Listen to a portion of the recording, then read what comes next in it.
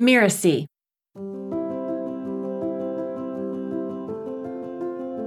But, that's not how business works. That's not how we can build relationships with people. So it's really important to sort of separate ourselves, I think, from our services and from our business so that it's not quite so entangled with our self-worth. Hello, and welcome to Just Between Coaches, the podcast that tackles difficult coaching conversations head on. My name is Melinda Cohen, and I run a business called The Coaches Console. The Coaches Console has supported more than 50,000 entrepreneurs in creating their own profitable coaching business.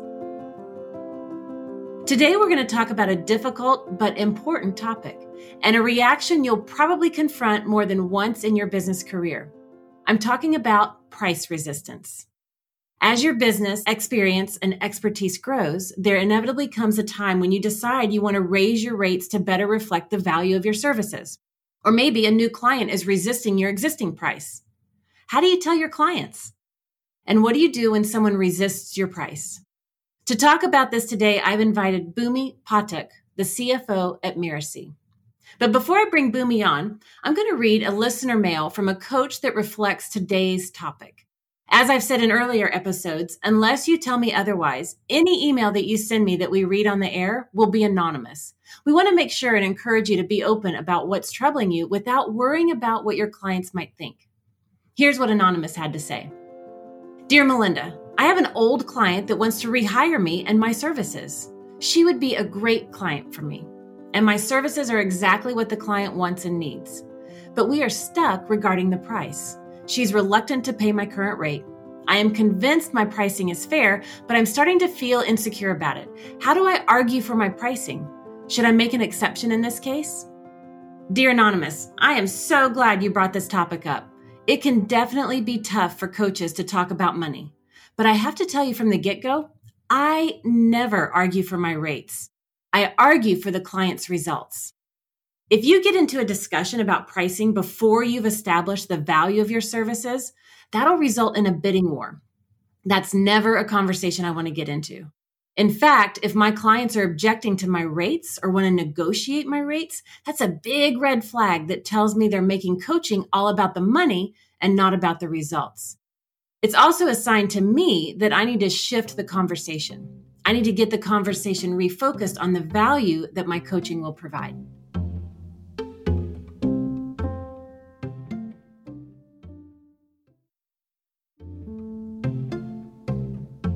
Today on Just Between Coaches is our guest, Bhoomi Pathak.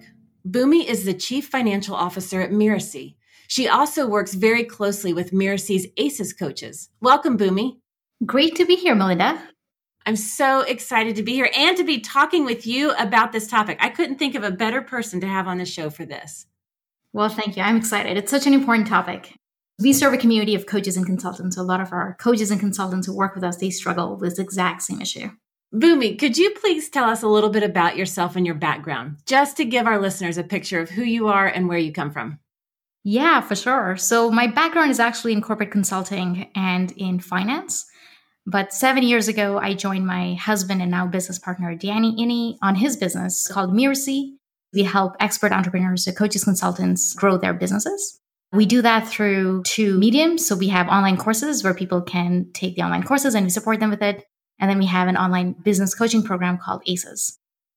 So over the last 5 years, I've literally worked with hundreds of our clients to help them grow their businesses, work with a team of coaches to help them support our clients as well. Awesome. Well, I am excited to have you on Just Between Coaches and for us to dive into the issue of price resistance. To start off our conversation, can you give us your view on price resistance and why so many coaches face that problem? Yeah, well, first of all, I just want to start by saying that this is a really good problem to have, right? So if you have someone who's resisting your price, it means they're really interested in working with you and they just have to figure out how to make it happen. So it's great that you're getting price resistance, just enjoy it. So it's not an objection, it's really a signal that they're ready to work with you. Melinda, I completely agree with what you said earlier around, if they're really resisting to your price, it's because they don't see the value potentially. On the other end, sometimes what I've seen happen is that when we're trying to raise our price, we hit the price resistance because people we're trying to serve, they're not expecting it and they're caught off guard. Well, that's really interesting when you say that the resistance is really an indicator. It's not a bad thing. It's just an indicator that they're willing to work with you. They just don't know how. So you don't always have to see it as a bad thing. So that's fascinating. When I started my coaching business, the standard at that time was time-based pricing. 20 years ago, that's what everybody was doing. The coaching industry followed the pricing of other service entrepreneurs like bookkeeper or lawyer, right? You get X amount of coaching time and you pay X amount of money. It was all about the coaching session. So basically time for money. Now, Bhoomi, what would you say to that time-based pricing? Is it still prevalent in the coaching industry or has that changed? I think we've seen changes over the last few years. I feel like the coaching industry has become more mature. And as we've become more mature, we've started to see that it's not about charging an hourly rate. It's about really delivering on an outcome that your client is really interested in. And then if you're trying to deliver on that outcome, then it's not about what are you charging per hour and how many hours you're showing up, but it's more around, looking at different packages. So we've seen, coaches offer more and more packages over the last few years. And the packages are really based on outcome and value versus, you get my time for X amount or whatever. Interesting. Now, the way I see it, if you allow the conversation to be about price, it will absolutely always be a hard conversation. My business uses, like you described, that result-based pricing model, which, as I was saying before, focuses on the outcome that the client can get. And the result-based package says, here's the outcome when you work with me. Here are the results you're going to get when you show up and do the work. And then I, as a coach, get to say, in order to support you to get those results, here's everything including in your package, just like you were describing, Bhoomi. Yeah, absolutely. Because it's not just about showing up on coaching calls. It may even include some email support. It may include some resources that you're giving your clients. So it's it's everything that you need in order to get the result you want to be able to provide, right? And that goes beyond just the, hourly coaching. Exactly. Now, to be able to have the conversation about rates and pricing, you need to have the right mindset. You can't be triggered about money and attempt to go into a conversation where somebody's going to have the money resistance or money objections. You'll just swirl into that downward spiral. So I always like to make sure I or the other coaches that I work with, they've got the right mindset around money. Now, Bhoomi, I know you've got a lot of experience managing the Miracles team of coaches. What mindset do coaches need to have when talking about the price of their service? Yeah, money is such a trigger issue for so many people. So when we're looking to price our own services, we're basically, selling ourselves, and our whole identity and sense of self-worth is tied into that. And so, we're making ourselves vulnerable when we are asking for a sale, when we're asking the client to pay a certain price for our package, because there's always a fear of rejection. And what does that mean if, the client doesn't want to work with me at this price? What does it mean about my self-worth and about the value that I have to offer? And when we get thinking in those terms, then it becomes really about us and our self-esteem and the need to protect ourselves and get defensive. And then we don't want to have that conversation. We just want people to accept, we want to name the price by email, have them mail us the money. And so we never have to even talk about it. But, that's not how business works. That's not how we can build relationships with people. So it's really important to sort of separate ourselves, I think, from our services and from our business so that it's not quite so entangled with our self-worth. Melinda, has that been your experience as well? Yeah, it takes both. Like we have to really address how we're showing up, what we believe the value is that we bring to the table, and separate that from the packages and pricing that we provide to our clients. And, I just want to add to that, if you as a coach, have the mindset that your work is a nice to have luxury, then that's also going to make the money conversation really difficult because you don't even believe in yourself. You don't even believe in your services. And that's when you can drop into sales mode. And now you've got to convince yourself and convince people, and you feel like you're manipulating. And that's the bad place I never want to get to. And you don't want to train people to negotiate with you, right? Like if you give into that once, then you're basically letting them know that you're open to future negotiations. Yeah, you're training them to negotiate with you. Yeah. Yeah. right? And I know that you've dealt with this and, teaching and advising other coaches. How can a coach communicate that their service is a necessity to their clients? That's a great framing. That's a really great way to think about it. I think it comes down to making sure you're solving a problem that's important to the person that you're talking to. And you can't really convince someone that they have a problem, right? You can only tap into the problem they already have and then communicate it in a way that gets them to see that, yes, this is solvable and that working with you is going to accelerate or help them get there. Exactly. Now, going back to the question from Anonymous, if you had a longtime client who questioned your rates, would you consider giving that person a discount? That's a really interesting question. A lot of factors come into play. But something that Anonymous said in their letter was that they would be a great client for them. So when you're trying to raise prices and people have worked with you before, there's an expectation that they are bringing to the table in terms of what they're getting from you and what they're paying. And so, first of all, the fact that they want to continue working with you or they want to come back and work with you is great, right? Because that means they really got a lot of value the first time around. And then they also have certain expectations in terms of how much the service would cost.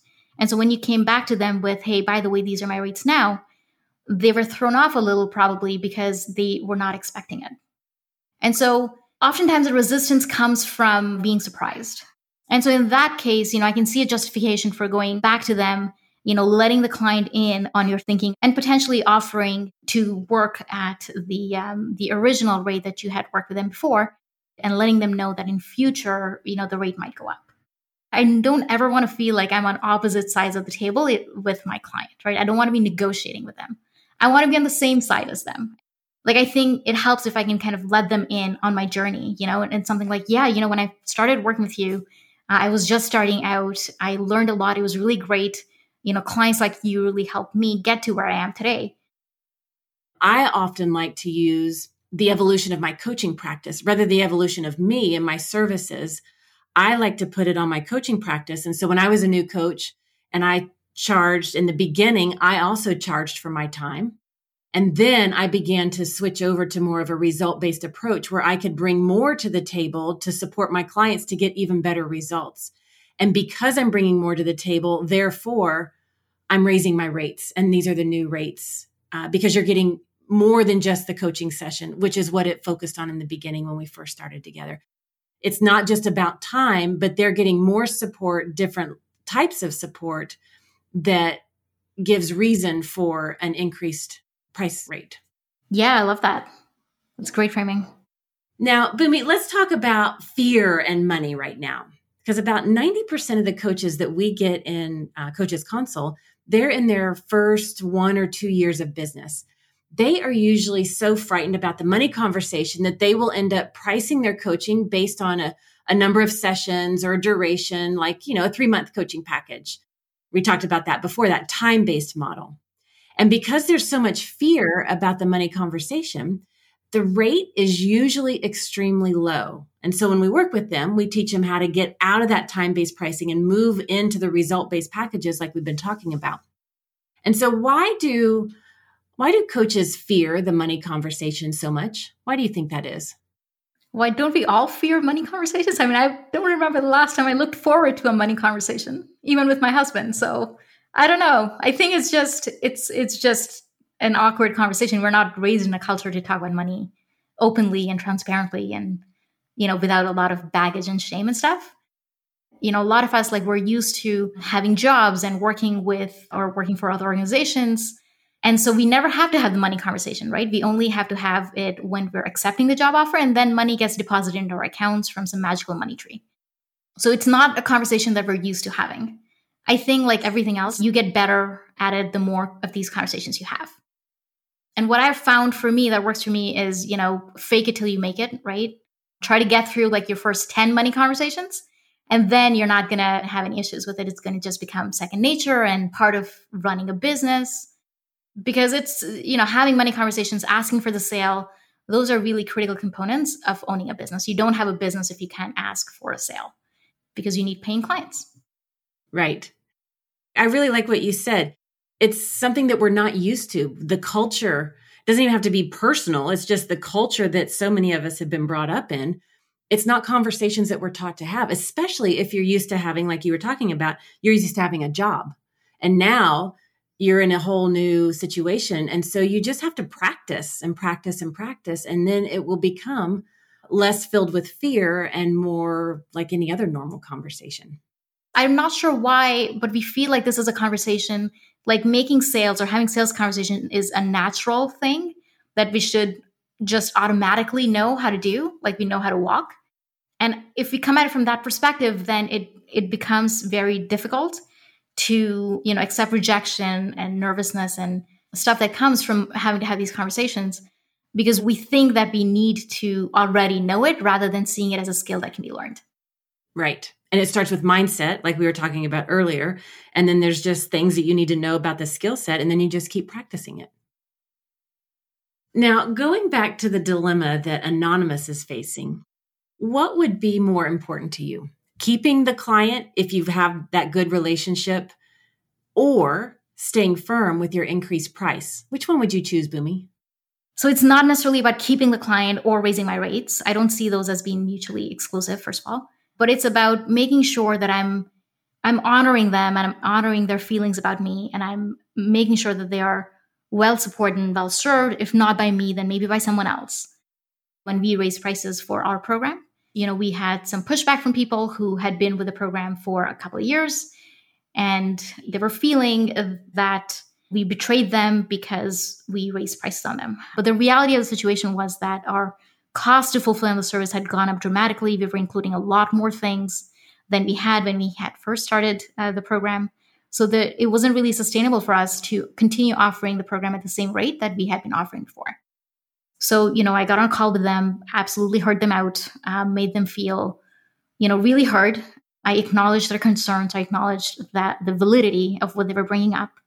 I shared with them all the reasons why it wasn't sustainable for us, and that I value them as people. I really think we can help them. I value our relationship. I value the contribution they made to the program over the years. And so I'm happy to extend them the guaranteed pricing for another year. I didn't shut them down. I didn't get defensive. And they also appreciated the ability to work with us for an extra year at the same rate that they had been used to paying.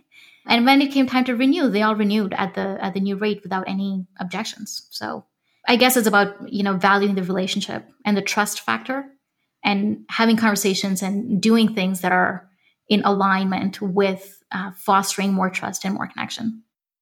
I love how you just took us through that whole conversation so that we could see like how you navigated each part of that, so that you presented the idea, the reasoning behind it.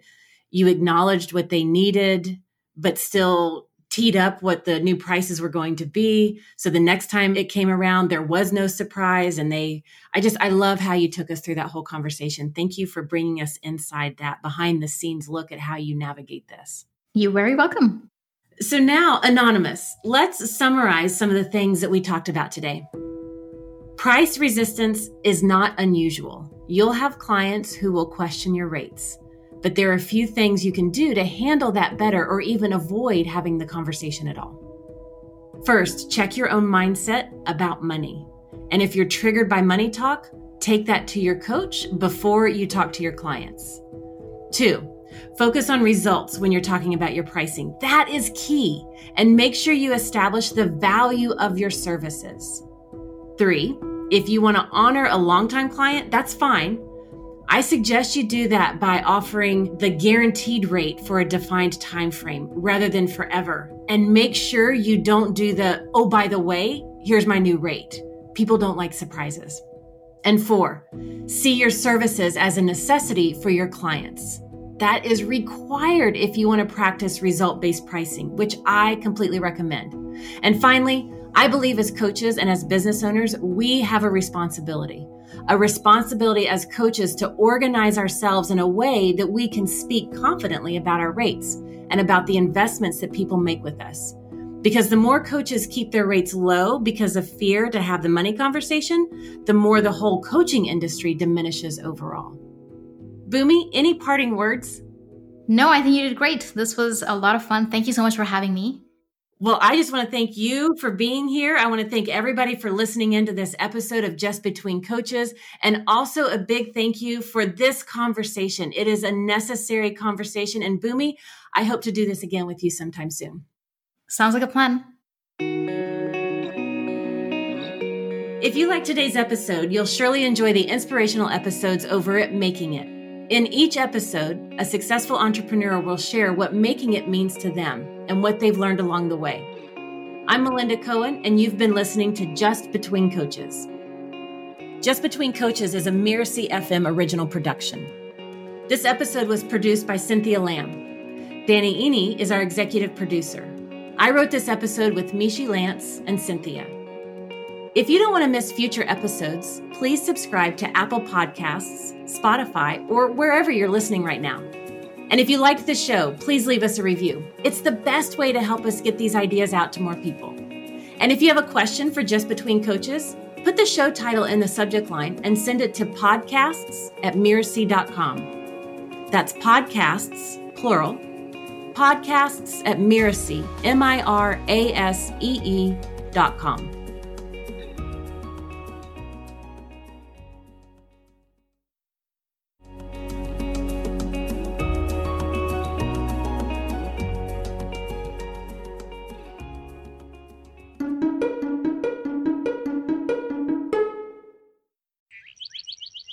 Miracy.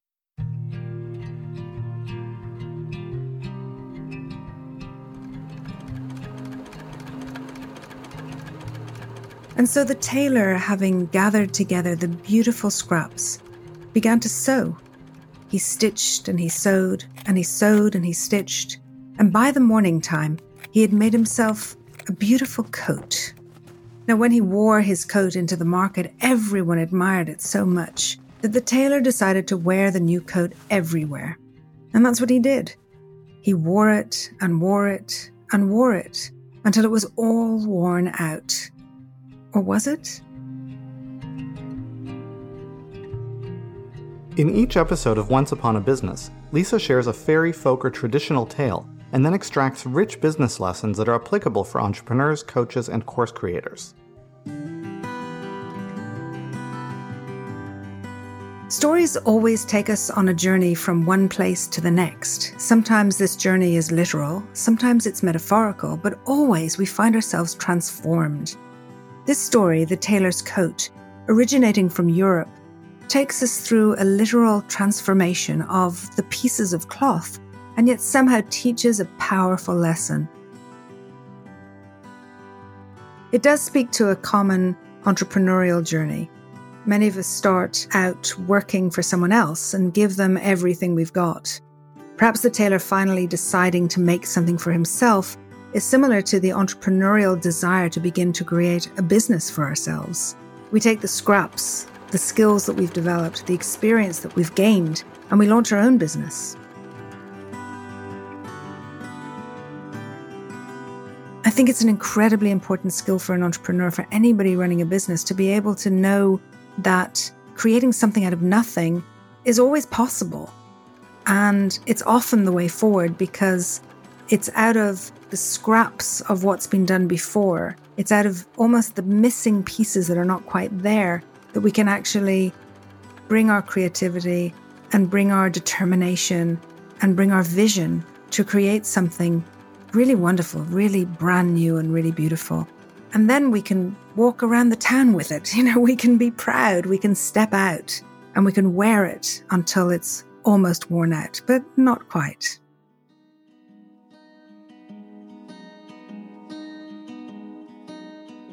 To hear more of Lisa's stories and learn the deep lessons they carry, make sure you subscribe to Once Upon a Business wherever you get your podcasts. We'll see you every other week with a brand new episode.